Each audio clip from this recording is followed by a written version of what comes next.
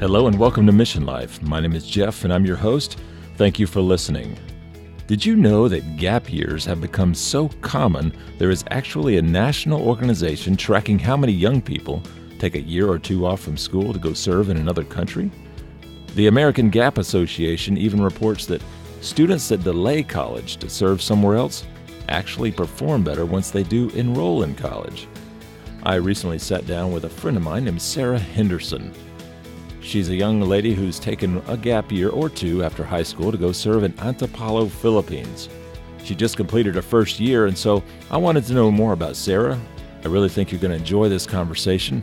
This is part one of an interview with Sarah, so let's listen in to what Sarah has to say.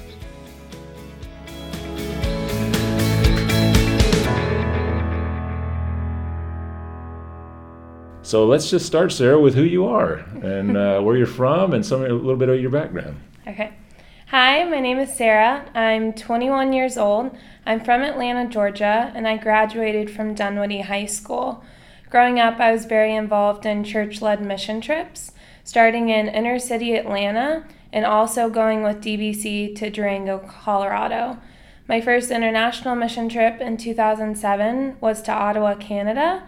From there, I've served in Budapest, Hungary, Toronto, Canada, and also a 9-month mission trip to Nicaragua, the Philippines, and Malawi, Africa. And I'm currently serving in the Philippines right now. Talk about the ministry you're serving with now.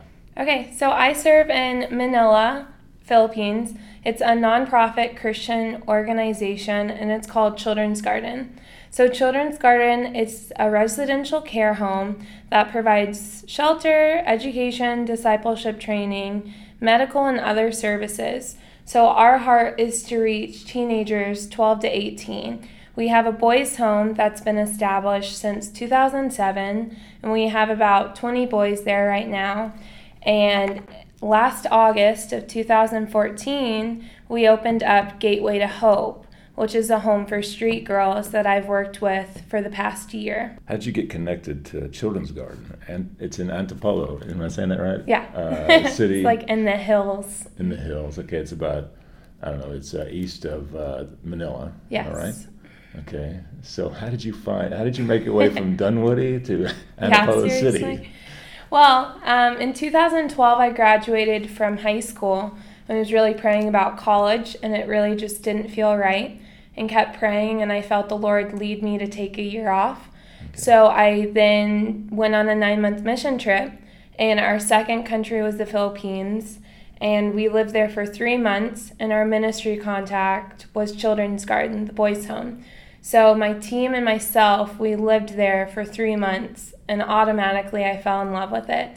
I fell in love with the ministry, the staff, just everything about it, and in my heart I knew there was more than just the 3 months that I spent there. The Children's Garden serves children, but you also do you do other outreaches in the community. So talk about some of the communities that the ministry serves. Yeah, absolutely. So the big heart of CG, Children's Garden, is to grow these boys and girls to be followers and disciples of Christ. And so a lot of our outreaches, the boys and girls will lead. We do lots of community development. We're currently working on farming, agriculture, and really helping communities that way. We serve a community only a few minutes away. It's called Santa Lucia, and it's a very dark part of the city. A lot of the families we've reached there are dealing with drug abuse, prostitution, stealing, and even trafficking. And so we also have another community nearby. It's called Marikina Bridge, and all of these families live under this bridge on less than $3 a day. We also serve through medical missions, feeding programs. The boys and girls lead vacation Bible schools during the summertime, and also back-to-school projects. So what sort of situations are you running into in these different? Mm-hmm. The biggest situations is just poverty, obviously, but it's just a cycle. So all of these kids that we meet, their parents were in poverty, their grandparents. And so we come in and say, we would love to serve them, but we want to make a lasting impact, not just come and bring food and then leave and then come back another month. So we do scholarship programs, and we're really trying to impact one person at a time. And I really think there's power in that, because if you affect one person and give them an education, they go to college, that affects their family. And from that, it affects the community and so forth. So we really try to be proactive with bringing these communities livelihood skills. We really push the fathers to be fathers, to find work, and also the mothers to be talented, to know how to bake, how to make bracelets, to sell. And so we really try to impact them. How do you answer the question that people might ask you, why are you doing this? I would definitely say it's about perspective. At the end of the day, all of our lives are so short, and it says that time and time again in the Bible, and just how much God deserves. He deserves us to be devoted to him. And at the end of the day, what I do is kind of like scraps, giving it to like our Heavenly Father. Like my life, what I have devoted is just scraps to him, because he's so holy and he's so worthy. But I would say it's worth it. This past year has been hard ministry-wise, but at the end of the day, I've never seen God move in more ways than in the Philippines. I see God move radically changing lives, radically changing these boys and girls' lives from gang violence and prostitution and sin, and like just being captive, just like slaves, just being tied down to their sin, but just seeing God's grace and his mercy radically change their lives. And that's why I do it. It's worth it. It's worth sacrificing my earthly desires that won't be eternal to bring glory to God, not by things that I do, but just seeing God work and being able to be like, okay, God, like, show me what to do. I want to see you move through me. How did you prepare for this? You know, how did you see the Lord preparing you, maybe even through childhood or through your church or family? And then what did you do leading right up to it to prepare for something like this? Mm-hmm. Yeah, I really do love looking back, because I feel like if you write down your life story, you see God's faithfulness, because you can't see it in the moment, but you look back and you're like, wow, God, like, I didn't know that those things prepared me for where I am now. The biggest thing would be putting mentors in my life. So I have been blessed by so many people growing up, just Sunday school leaders, neighbors, pastors, that have really poured into me, not only on a Sunday, but on the weekdays, that have really took time and said, I'm interested in you, and I know that you can have a life that glorifies the Lord, and I wanna help you find your identity in Christ. And there have been so many women that have really helped me with that, to really find who I am and my passion. And yeah, that's the biggest thing, is just people that the Lord has placed in my life that at the moment I just thought that they were my teacher or my youth minister. But at the end of it, they're father figures and mother figures, and they've impacted my life so much now. Leading right up before you go, though, how do you prepare? You went there for 3 months with Adventures in Missions, and so you got an introduction, and that's where you felt the calling to come back. But did you do anything to prepare right before you left? So I was here a full year after my 9-month mission trip before I headed back to the Philippines.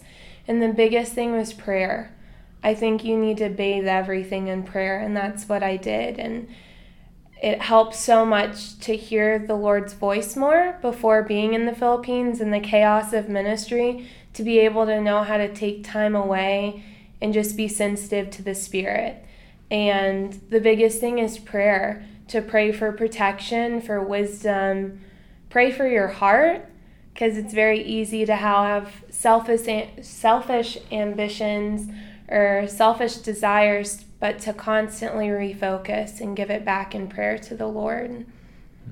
You talked about prayer, but was there a favorite? Do you have a verse or a passage that you've called upon, or do you kind of claim?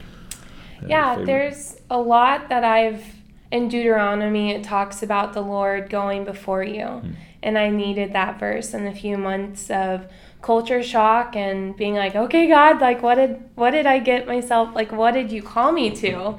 And being overwhelmed, but just leaning on that. And also the Great Commission is a very common verse, but what stood out to me was the very last part of it saying, I will be with you always.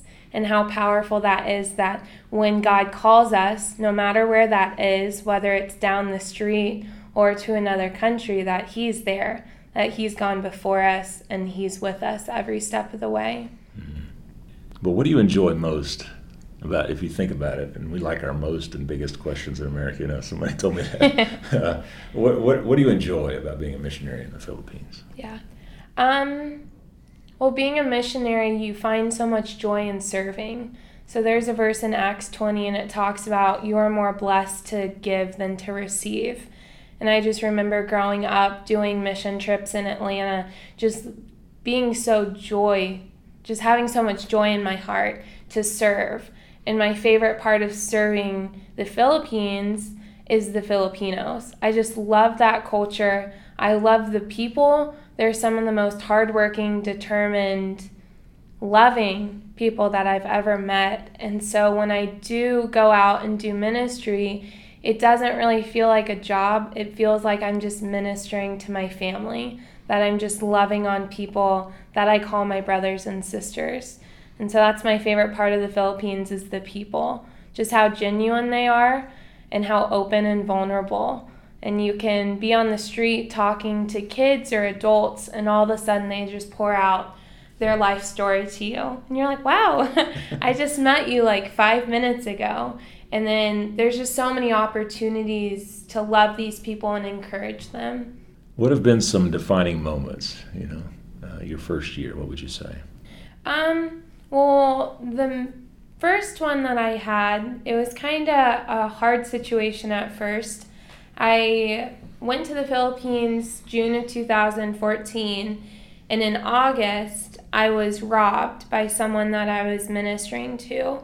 And it was in a matter of 5 minutes, and they stole everything that I owned, all of my valuables, and that was hard, and that broke my heart. But during that, I realized that at the end of the day, it's up to God, that I'm supposed to remain faithful and that the Lord has control of the outcome. And I'm very grateful. A lot of my coworkers were telling me, Sarah, pray that you don't become bitter from that situation, which it's very easy for missionaries to be hurt. And over time you become bitter, or over time you try to draw away. But I'm so grateful because through that situation, it even gave me more of a passion to reach those girls, to reach the girls and boys that are so lost that they can't trust people, that are so confused and they need love. And so I feel like that was the biggest defining moment, that the Lord really was like, Sarah, this is what ministry looks like. Are you going to continue to serve me? Are you all in? And so I'm grateful for it. In the moment, it was hard, but looking back, I learned so much through that.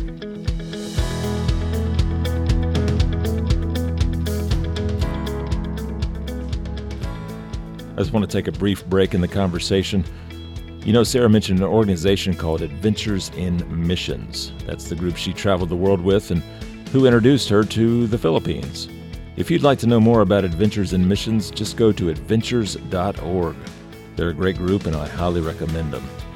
If you are the parent of someone, though, that's considering a gap year, maybe to go serve cross-culturally, let me recommend a book to you called Parents of Missionaries: How to Thrive and Stay Connected When Your Children and Grandchildren Serve Cross-Culturally.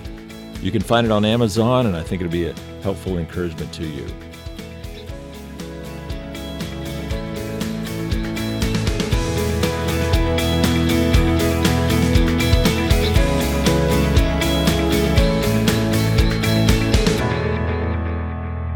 How did that situation wrap up? How did it end?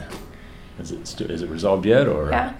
A few days later, we were able to track my phone, and we were able to find the person. And from that, we got the person from a government shelter, and so we were able to take her back to that shelter and still minister to her on our weekly outreaches there. I think the biggest thing was a week later, after I finally processed everything, being able to talk to her and being able to find the root reason of why she did it. And it was very healing and therapeutic for her and for me. It was good to talk to her about her future, because she got really lucky that she did all of that to me. And she was already in a juvenile type center. And I explained that she's almost an adult and that she needs to be careful about those decisions.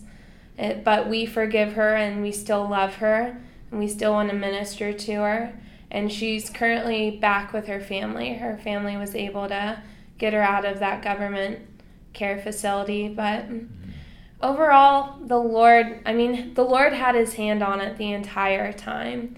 And it was a good learning experience. And well, I'm curious, what was her response, her reaction to being found and then forgiven?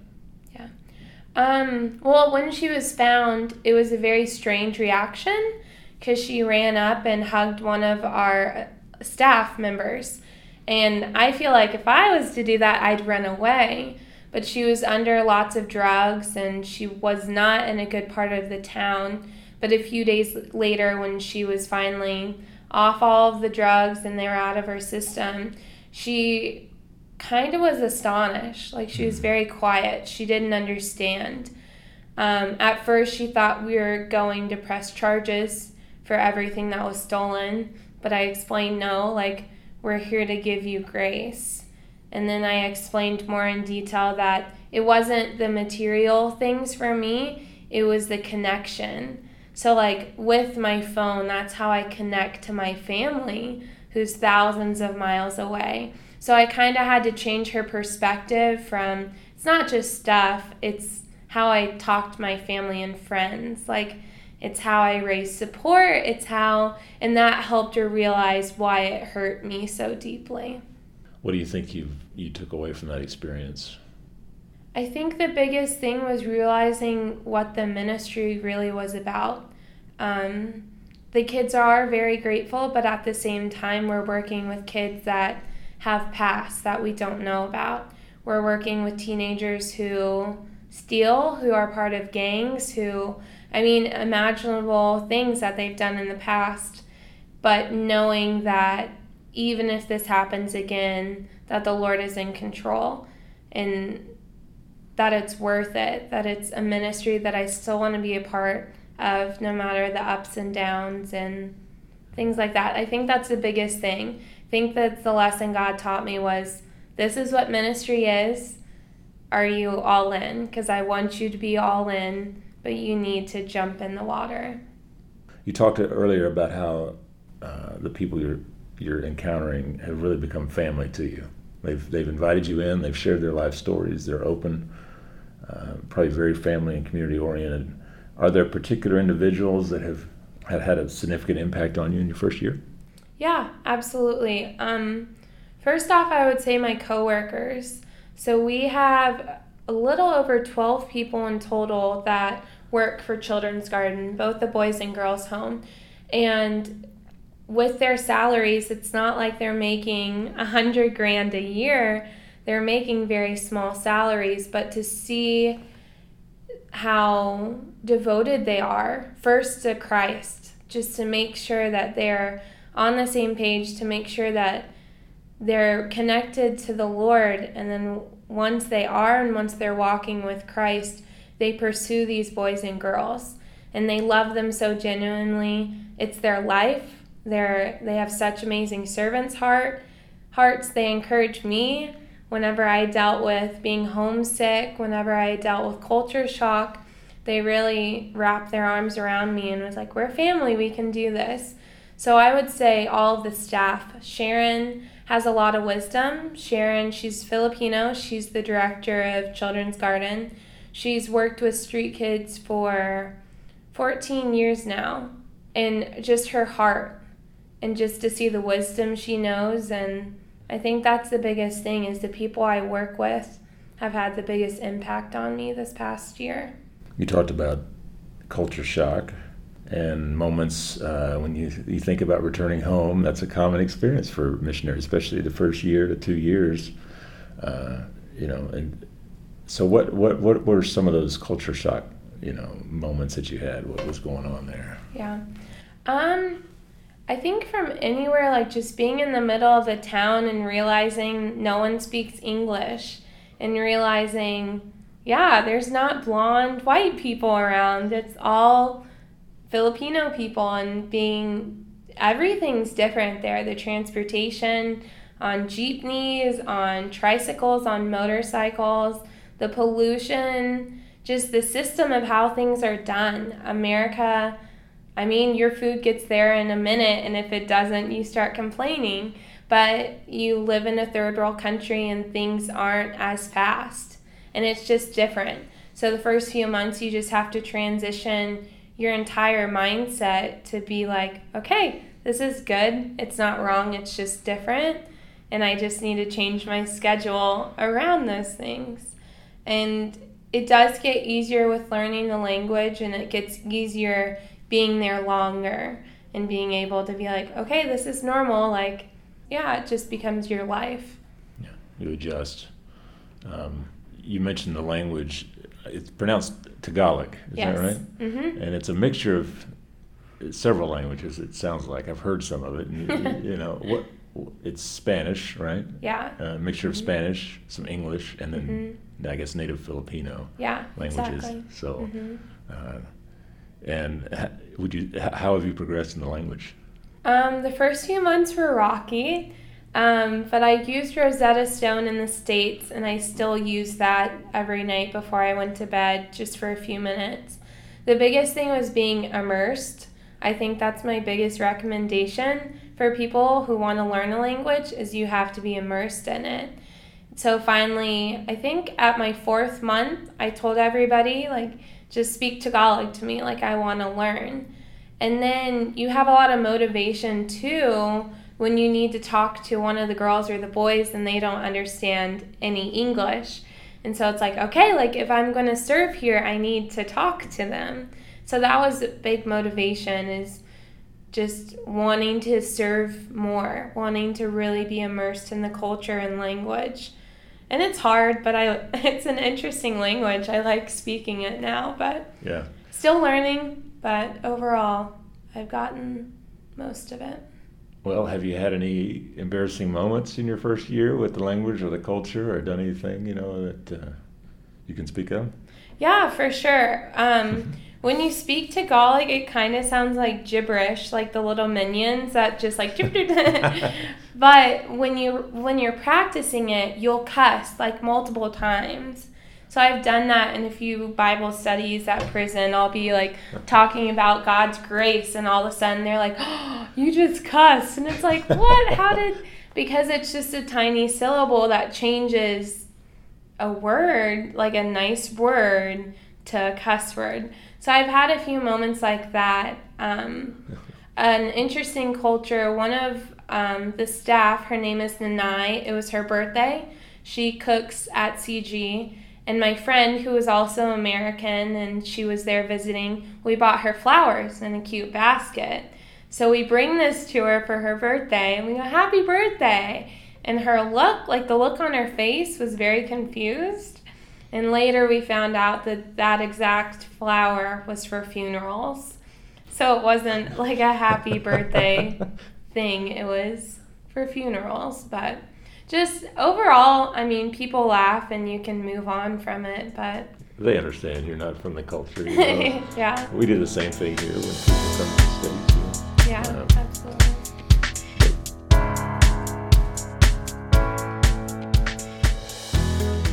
Thank you for listening to part 1 of our interview with Sarah Henderson. To connect with Sarah or to learn more about Children's Garden of the Philippines, just check them out on Facebook or their website at childrensgarden.ph. For a summary of this conversation, see my show notes at jeffreams.com. Once again, thank you for listening to Mission Life, where we seek to live the mission of Jesus every day.